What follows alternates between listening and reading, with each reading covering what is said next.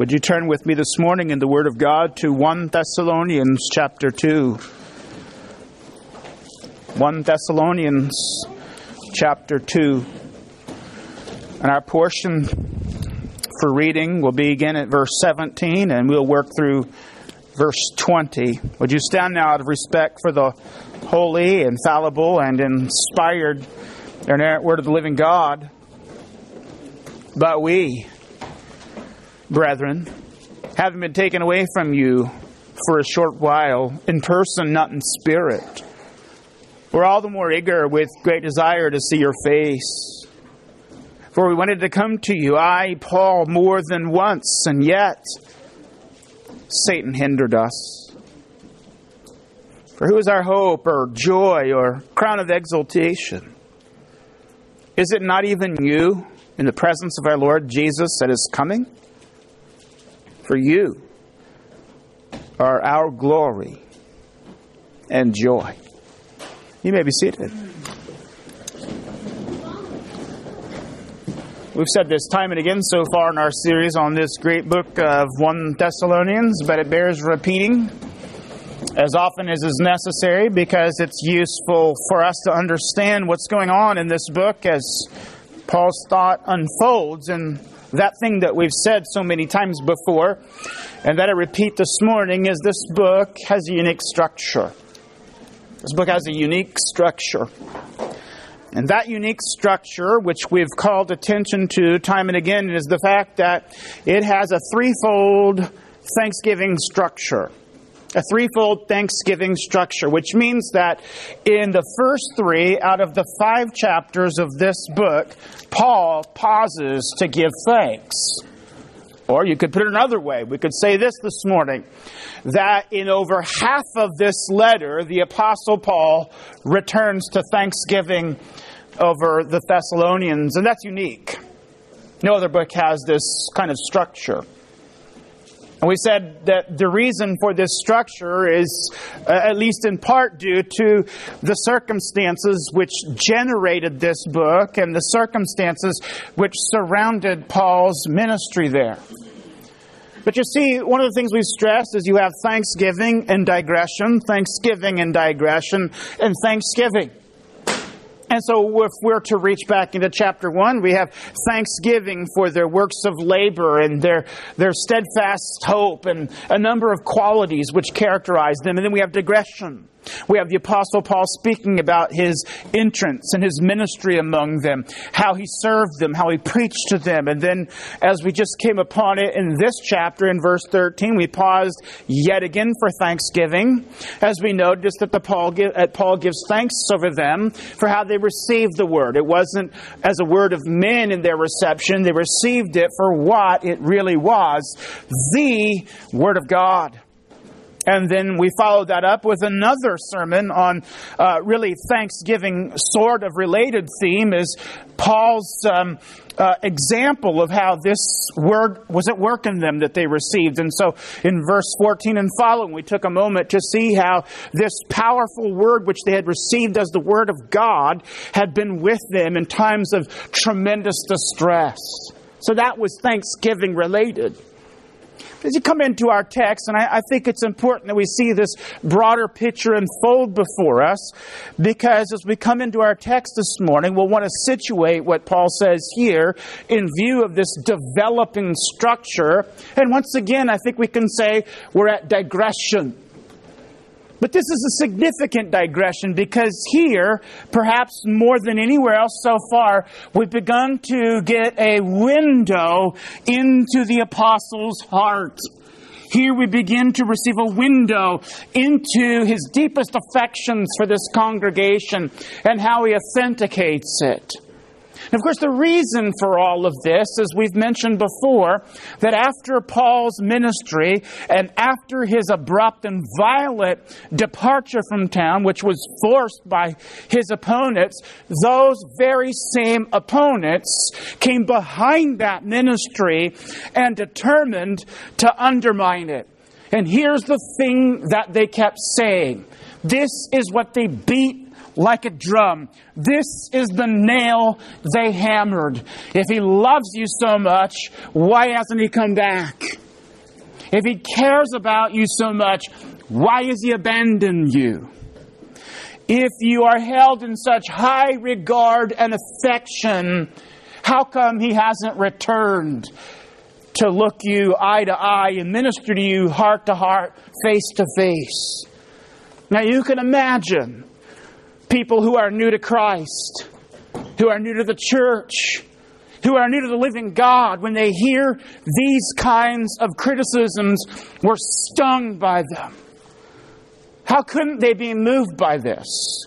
They're in a brand new faith. They've sold everything, as it were, and they have left everything behind, as it were, in order to become Christians. They've left their pagan path. They've left their family and their friends and associates, and they've come to Christ, and they have counted on Christ for everything. And yet, the very person who ministered this message to them has left them as orphans. That's the charge against Paul. And so it's taken a chapter and a half or a little bit more, but Paul's here now. Paul's ready to address the point now. And the thing that emerges from the pages of our text here this morning is the Apostle Paul, yes, concedes he's separated. But here's what he says. He's solicitous. He's solicitous. He has an earnest longing for them.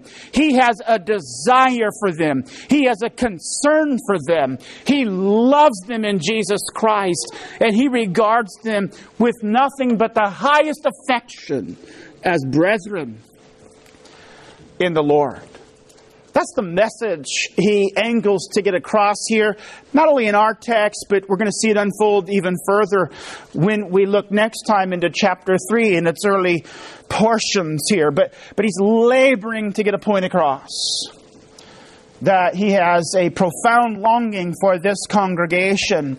And he says you can measure his affection for them in Christ by the aims he has for them in his ministry.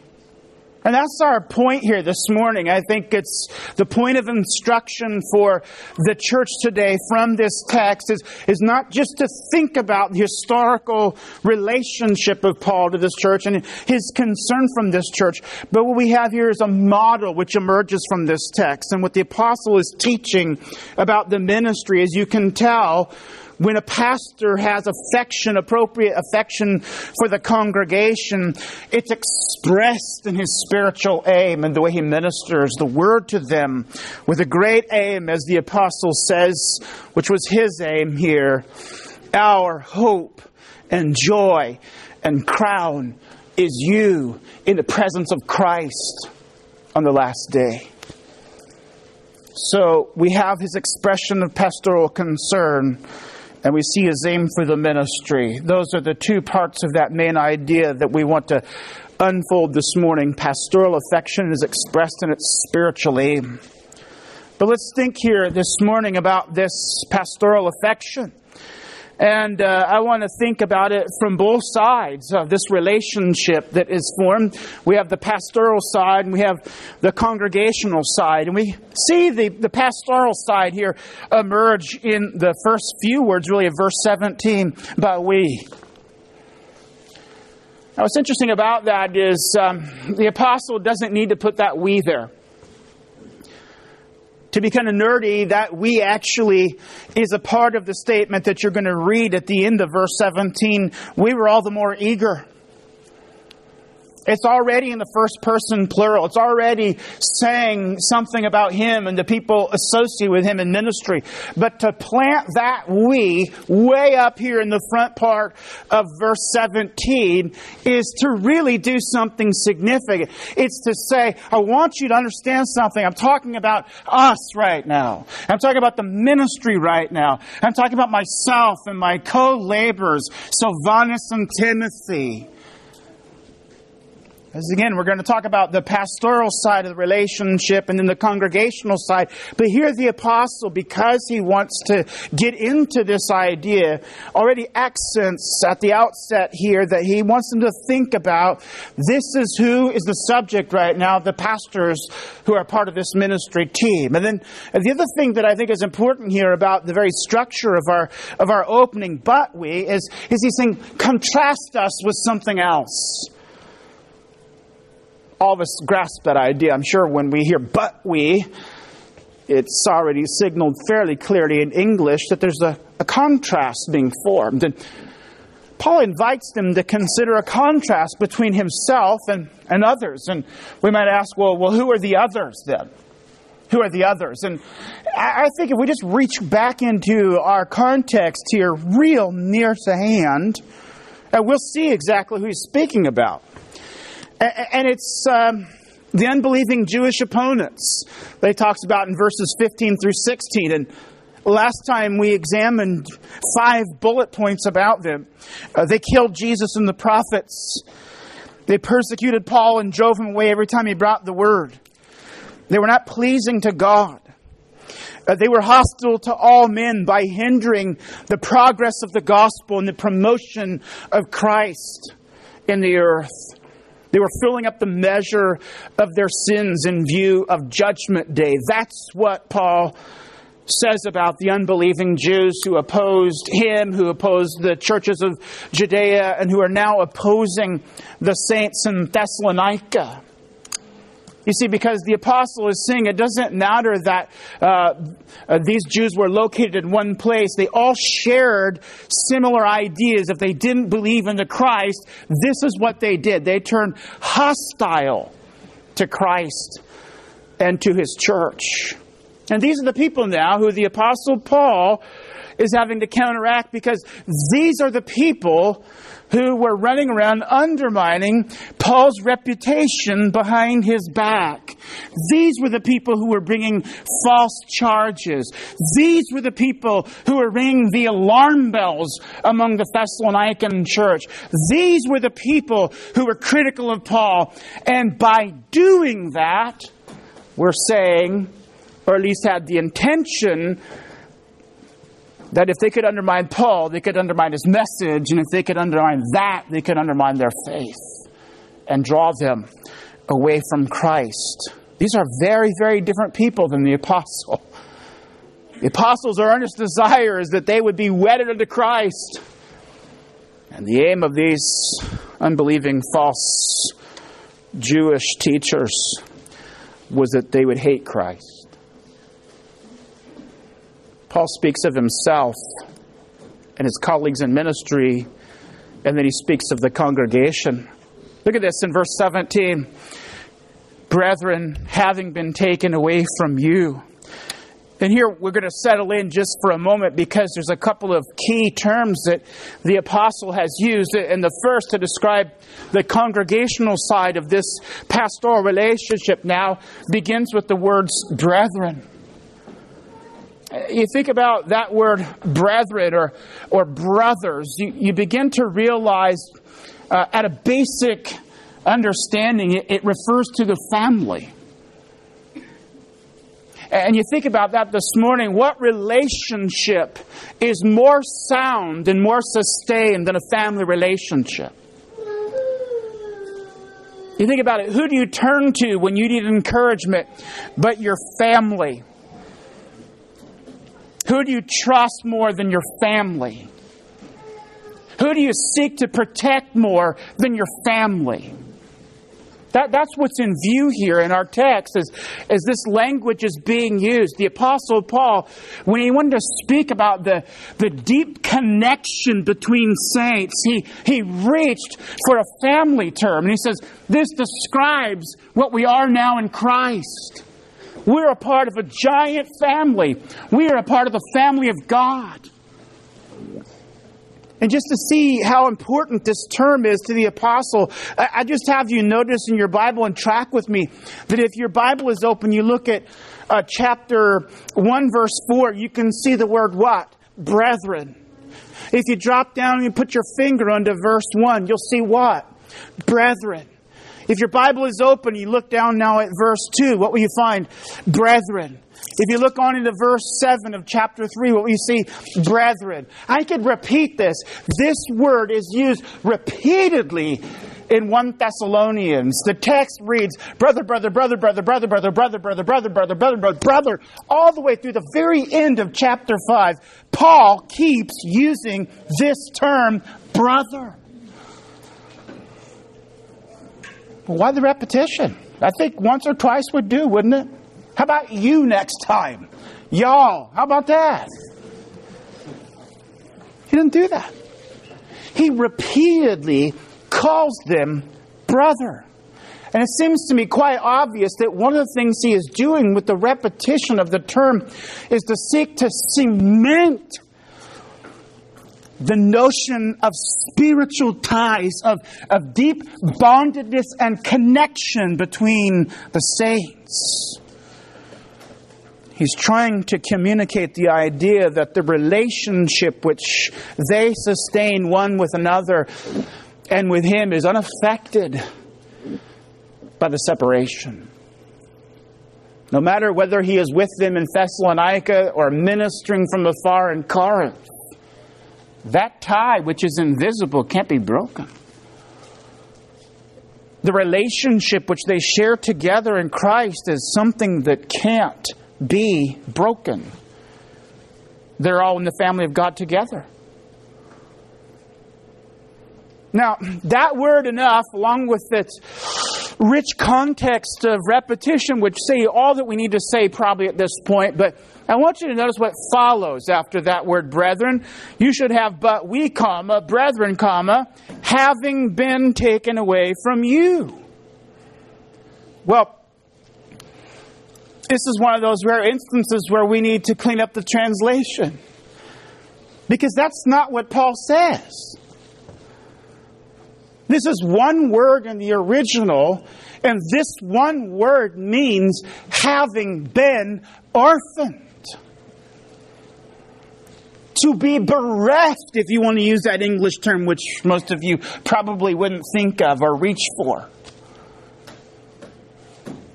It's the same word, if you will, that Jesus uses in that very memorable phrase in that highly dramatic moment on the night in which he was betrayed. As he speaks to his disciples in John 14, he says, I will not leave you what? Orphans. Now, when you hear the language of being orphaned, it's one of the most dramatic and emotionally intense words in our language. Because it points to tragedy. It points to a terrible separation. It speaks of a permanent separation of a child losing their parents. It's a powerful term. It evokes profound sense of emotion within us. But you know what the Apostle Paul does? He takes that word and he turns it inside out. And he says, I'm the one who's been orphaned. I'm the one who's lost my children. See, it's passive in form, and the suggestion here is that I'm the one who's been separated from my family and my children in faith. I think he probably uses that for a very specific reason, by the way. I think this word quite likely parrots and echoes the accusation made against him is that he has orphaned them. He has chopped them off from their parent in faith.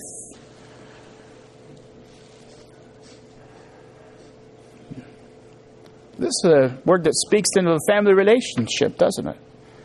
I got to thinking about that and I realized that underneath that term is a spiritual reality, isn't it? Underneath that term is a spiritual reality.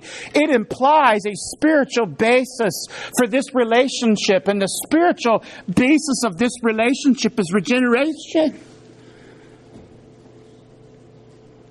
We remember this morning that no one is born into the family of God. Remember how the Apostle Paul says in Ephesians chapter 2, verse 3. He said, we were all children of wrath. We're all born of sin. We're all born with an umbilical cord connected to depravity and fallenness. You're not just born into the family of God physically.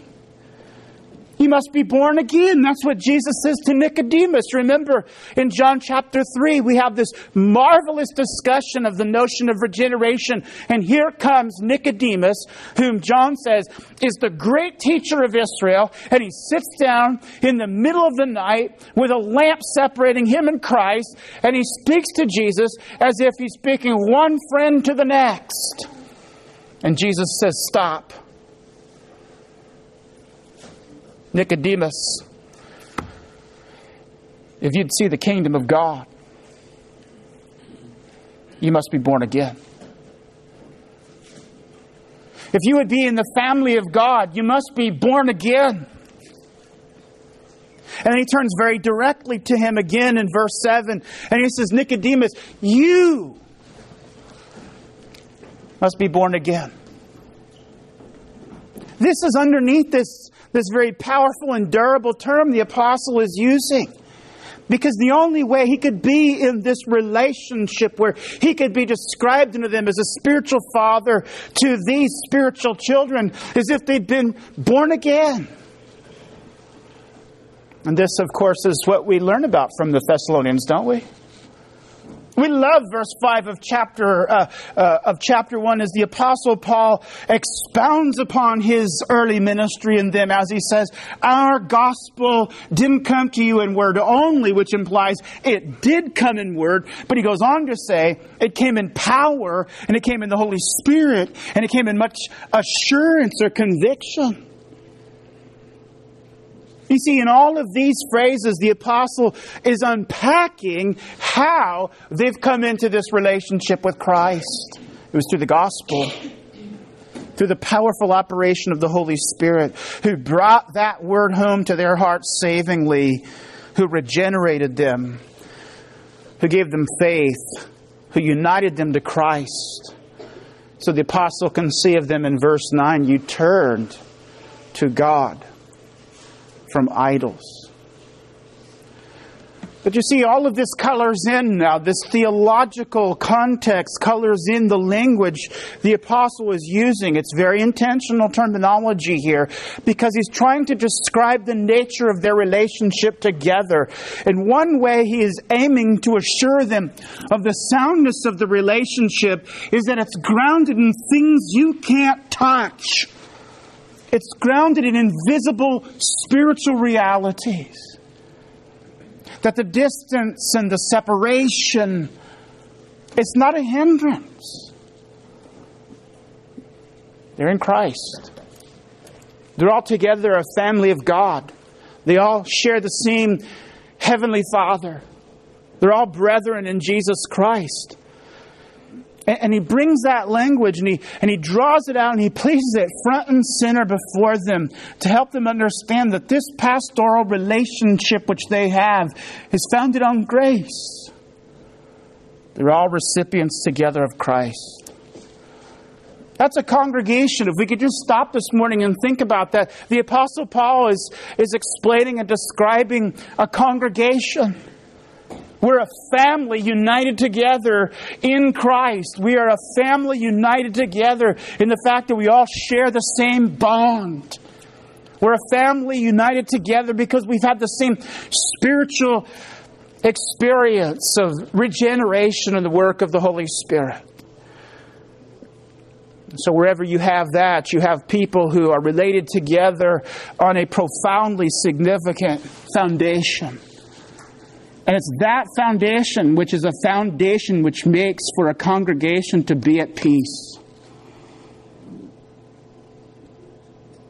It's that foundation, that shared interest in Christ, that shared experience of grace, that shared experience of spiritual regeneration and the rebirth.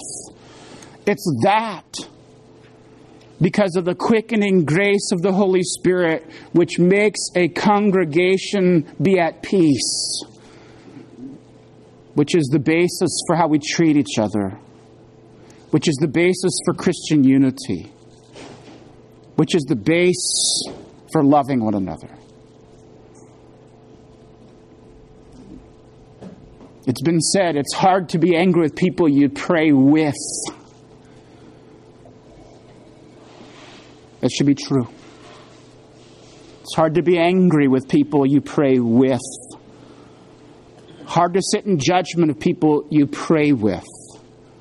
It's hard to sit around being a finger pointer and a critic with people you pray with, who share what you share in Christ.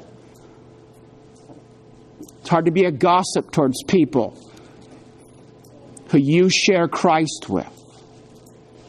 This is a very humbling thought here as he expounds on the nature of the relationship. It's not a topic which typically emerges in Paul's letters, but he's doing this to ground them, to give them some deep sense of confidence that there's a real sustainable foundation for this relationship, even though there's a separation. There's deep affection because of the spiritual realities which unite them. And now notice the expression of pastoral concern under this as he goes on to unpack what he is thinking. And let me just give you a sort of filter to hear this language through. It's provided by Dr. William Hendrickson. He says, Paul's very words seem to tremble.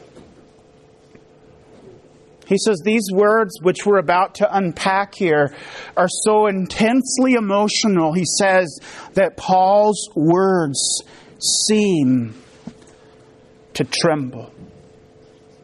And whether I can do an adequate job expounding that notion out, that's the right sense in which we're to hear what the apostle says now as he unfolds his deep concern for them. And we come into the latter part of verse 18 where he says, we were all the more eager with great desire to see your face. Each of those words sort of piled on top of one another tells us something very significant about his concern. It's all under the circumstance of the apostle having been separated. All of it is. He says he'd been taken away for a short while and he wasn't in person with them. But I want you to notice what he says here, not in heart. He says, I may not have been with you in person, but it wasn't separated, as our text says, in spirit, but literally it's in heart. It's the apostle's way of saying that wherever he was, they were in his thoughts and considerations. And it's because of all that he says, we were eager to see you. And each word here piled up on top of the other is powerful. This word eager means to put all of your effort and then more into something. All of your effort and more. And that would have done the job. It would have been plenty to say that the apostle had a great concern to see them.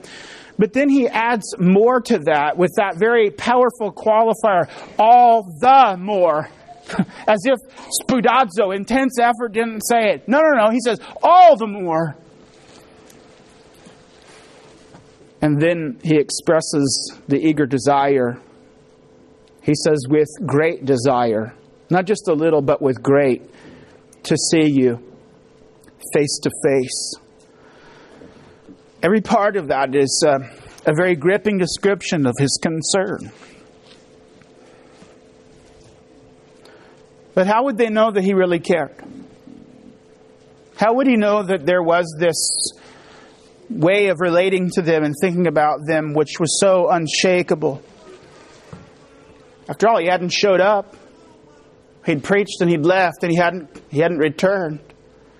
And that's going to lead us now into a discussion of the application of this deep concern and how it can be measured, which is in the aim for ministry. The pastoral concern and affection can be measured by the aim for ministry. And it's going to take us a couple of verses to get there. And we're going to have a little side stop on the way. But it's all relevant to the broader discussion here as the apostle now moves from saying that he had this affection to showing it in action or in practice by the aim that he had for the ministry. We begin to see that connection of ideas now in verse 18 in the very first word, for. You see, that word "for" is connecting back to Paul saying, we were eager, and now "for" explains it. It says, I've told you I was eager. Now let's see if we can measure it. Now let's see if we can find some tangible expression of this great eagerness. And so now walk forward with me. We wanted to come to you, I, Paul, more than once.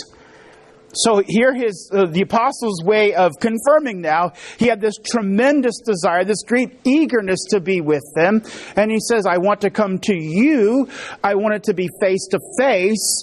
And then he inserts here language that is really not needed at all unless you're really seeking to be emphatic about a point. He says, I, Paul. See that? He's already said we wanted to be there. But now you have a hyphen in your verse. I, Paul, this is my own wish. This is my own determination. And then he adds to it a doubling down kind of talk here when he says more than once. Literally the text says once and twice. You could translate that time and again, more and more. Or repeatedly. All of that would work. It would say everything that the Apostle Paul is trying to say here.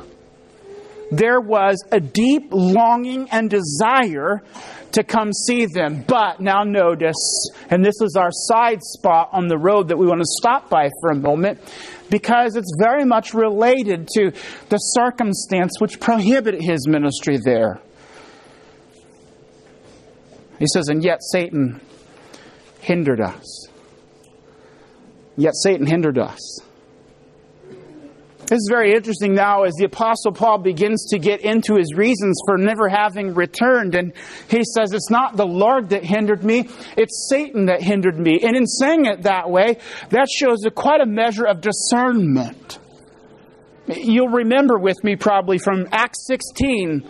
Oh, it was a while ago, I know, in our sermons through the book of Acts. But you remember that when the Apostle Paul was in southern Galatia, ready to launch out on his second missionary journey, we're told that he wanted to go into Asia. He wanted to go east. And as he attempted to go east, he was forced to go north. Remember why?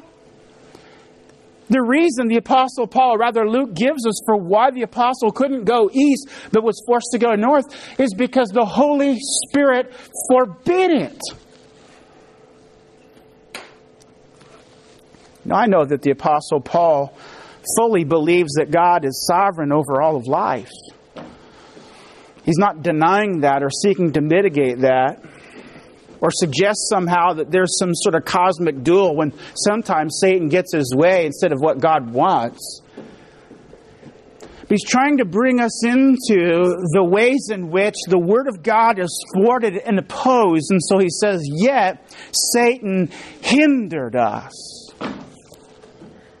Now that's a very powerful term. It's a military term.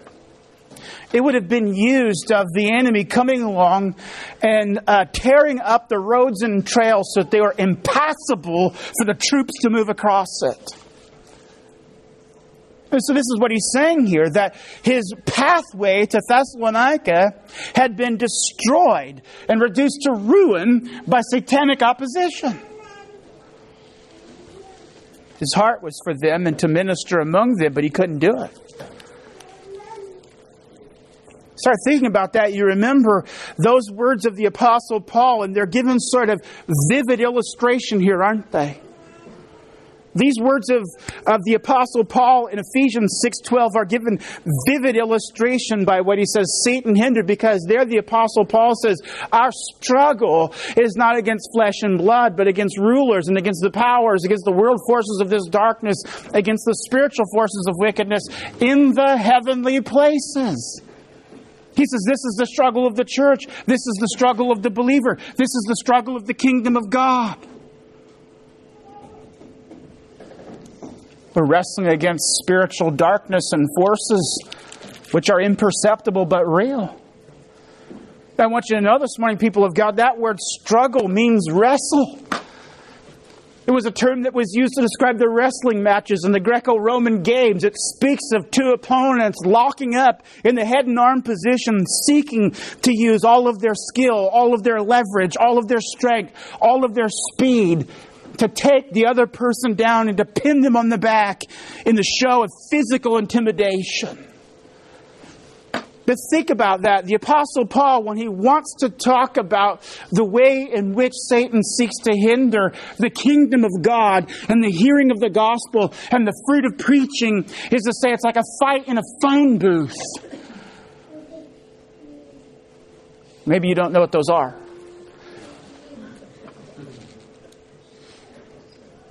But they're about large enough for one person to comfortably stand in and close the door behind you so you could talk on the phone without somebody else hearing you.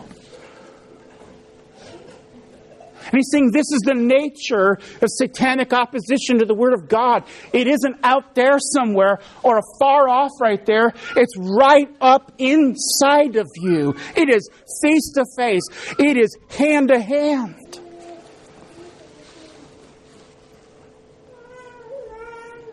We have lots of descriptions of that in the Word of God. Paul says that the God of this age seeks to blind people's eyes to the truth so they cannot see and be saved. Peter uses the metaphor of a lion dragging its leash behind it, having broke free, seeking who he may devour. Jesus has another way of describing it that brings it closer to the hearing of the Word and the situation of the ministry of the Word and preaching. He talks about the Word when it's sown. He says one of the things that happens when the Word is sown is that as the birds of the sky swoop down to snatch at a seed, that's what he says Satan does when the Word is preached. Close quarter, hands-on, face-to-face, contact to contact, opposition to the Word.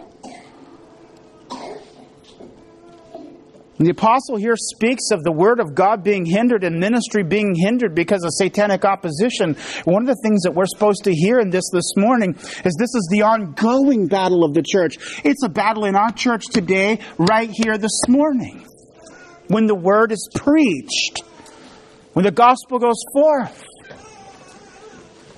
there's always this struggle. There's hindrance. And we can say this is about what happens to believers because Paul is saying this about his attempt to minister to whom? Believers. So that might lead us this morning to think in a general way, what stands in the way of the ministry of the Word? What kind of hindrance can Satan use against the hearing of the Word? As I got to thinking about that, I found a very clear and obvious connection to the hindrance of the preaching of the Word, and that's our emotions. The Apostle Paul says in Ephesians chapter 4, verse 26, don't let the sun go down on your anger and give the devil an opportunity.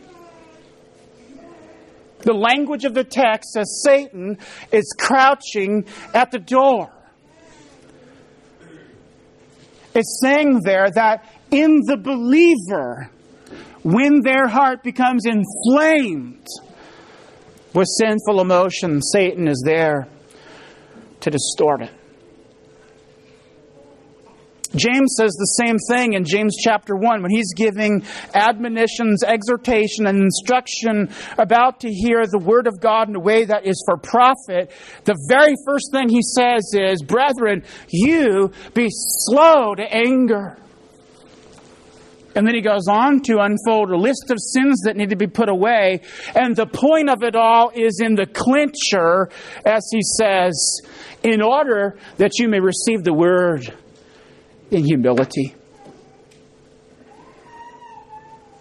You see, one way in which the Word is hindered, one way in which the Word is prevented by Satanic opposition from sanctifying and building you up and causing you to grow in maturity is your own attitudes. And He'll take those attitudes, those sinful attitudes, and amplify them. And the Word's effect is canceled. It's choked.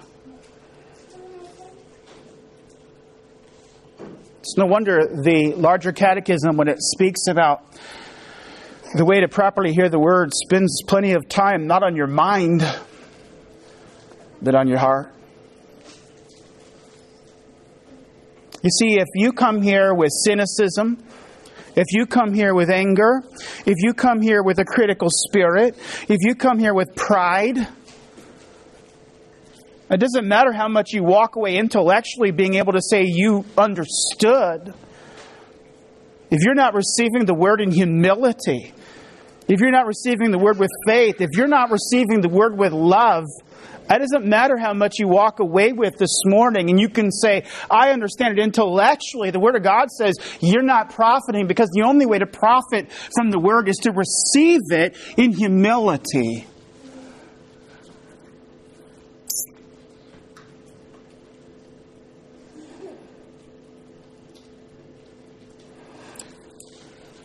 Lots and lots of servings of roast preacher will never help you become a better hearer of the Word. Think about that.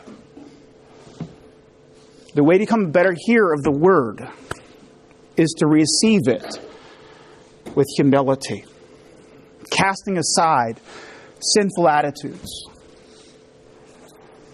Otherwise, it'll be, as Paul says, hindered. So Paul has this tremendous and powerful expression of pastoral love. And then he talks about the application of it was to go minister, and it was hindered. But now we come into what would be the sweet spot, if you will, of his ministry, aim. And this is really the expression of his heart. And once again, I point to this word for, because it connects us back to the first part of verse 18, we wanted, and explains what that was, our hope. And he says three things here. This is the great hope of the ministry. Our joy, our hope, our crown of exaltation. You see, he wanted to come minister. Why? Because of them. I wonder if you have who. Does anybody have who in their Bible? That's what he says. It's personal. Personal. Who? Who is our joy? Who is our hope? Who is our crown? You see what it is there? You. Persons. The church. See what the great concern and aim of the ministry is now? He goes on to say, you in the presence of our Lord Jesus at His coming. Paul reaches to the very end of history, the last day. And he says, I minister with my eyes unto horizons. One, the people before me, and two, where they stand when it matters. The people who are before me, and where do they stand when it matters? This word coming is a technical term for the coming of Christ at the end of the age in glory. This envisions the day of judgment when Christ returns, and the thing that Paul says motivates him in ministry above everything when it comes to the people of God is them standing before Jesus Christ and in His presence. What is his hope? His hope is that the work that has begun will continue into the day of Jesus Christ. What is his joy? His joy is seeing them continue in the faith and to walk in the truth, as John says. His crown is that by being a part of the ministry which Christ has appointed in His church, that there will be these saints gathered before Jesus Christ, clothed in His perfect righteousness and His shed blood, who are, instead of receiving judgment, entering into the joy of the Lord.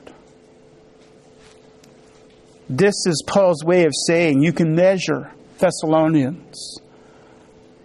You can measure pastoral affection for the congregation. The aim of the ministry, the aim of the teaching, the aim of the catechizing, the aim of the praying, the aim of the private and personal ministry of the Word, the aim of the council, the aim of the government, the aim of the decisions, the aim of all of it is very simple and very pointed and very focused. How you stand before Christ. That's the goal of the church. As the Apostle Paul explains the historical facts surrounding his separation, his longing for them. I told you at the outset of our message that this isn't about a mere history lesson. This is instruction for the church about what a pastoral relationship looks like and how we can measure whether it's true. It's based upon the aim of the ministry and the intention of what's being done. It's this. Not buildings, not external signs of success, not popularity, but people, believers, you, standing in the presence of Christ. There's no other aim that the church has. Yeah, glorifying God, but this is what we do in terms of the aim of the ministry. This is what it looks like. A desire to see the people of God in Christ. That's the kind of ministry that we need. I'll guarantee you, people of God, this morning that it's done here imperfectly. There's much room that your pastor has to do to grow in. But this is the aim. This is the aim.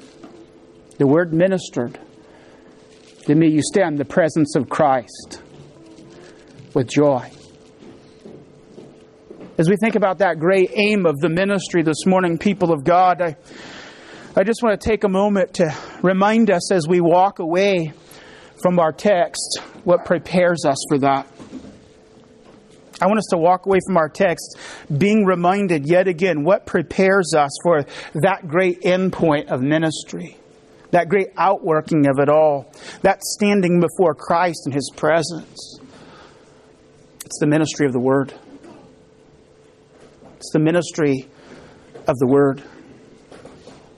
We started this church years ago with a desire to make one thing central here. And that was Scripture. So we sung the Scripture. We read the Scripture. We preached the Scripture. We catechized with Scripture. And we said it wasn't going to be much else besides that. We said it tried to invoke the old idea of the Protestant meeting house. 4 walls and a sermon. And the reason is because of the aim of ministry. It's this. How you stand in the presence of Christ on the last day. And that day is coming. And so that means today is the day to begin making that preparation. Since each day is connected and separately to the next, that ends at the end point, which is that great day. It means that today really matters. And so as the word is proclaimed and read and spoken of here, it's a day today to exercise faith. It's a day today to confess sin and forsake it. It's a day today to ask God through the Spirit to take the Word of God and make it sanctifying to the heart. Today, this day is the day that having heard of Christ and of a merciful Savior and of one who brings people to life through the Word, to run to Him, to exercise faith in Him, to trust in Him. And as we do that day by day and Lord's Day by Lord's Day, what it does as we lay hold of the means God has appointed to safeguard us unto that day, as we do that, we can be sure that we'll have the experience that the Apostle Paul speaks of, which formed the whole aim of his ministry, that we would have joy as we stand in the presence of Christ, clothed in his blood on that day. Father, we thank you this morning for this great aim of ministry here, and it's a powerful one. As we think about how your apostle teaches the church of the bonds that unite us and connect us together. As your apostle thinks about and speaks of and instructs us in the great aim and purpose of ministry, which is preparation for the last day. We ask, Lord, that you would help us to be those faithful hearers of the word, who understand that our role in this is to be those who receive the word with humility, so that your word would be a sanctifying and upbuilding word and an edifying and a sanctifying word unto our blessing. So God, give us all this morning ears that are ready to hear. Help us to be quick to cast away every sin that besets a faithful hearing, so that as we walk away, we will have not only seen Jesus, but we would be built up in his grace. This we ask in his name. Amen.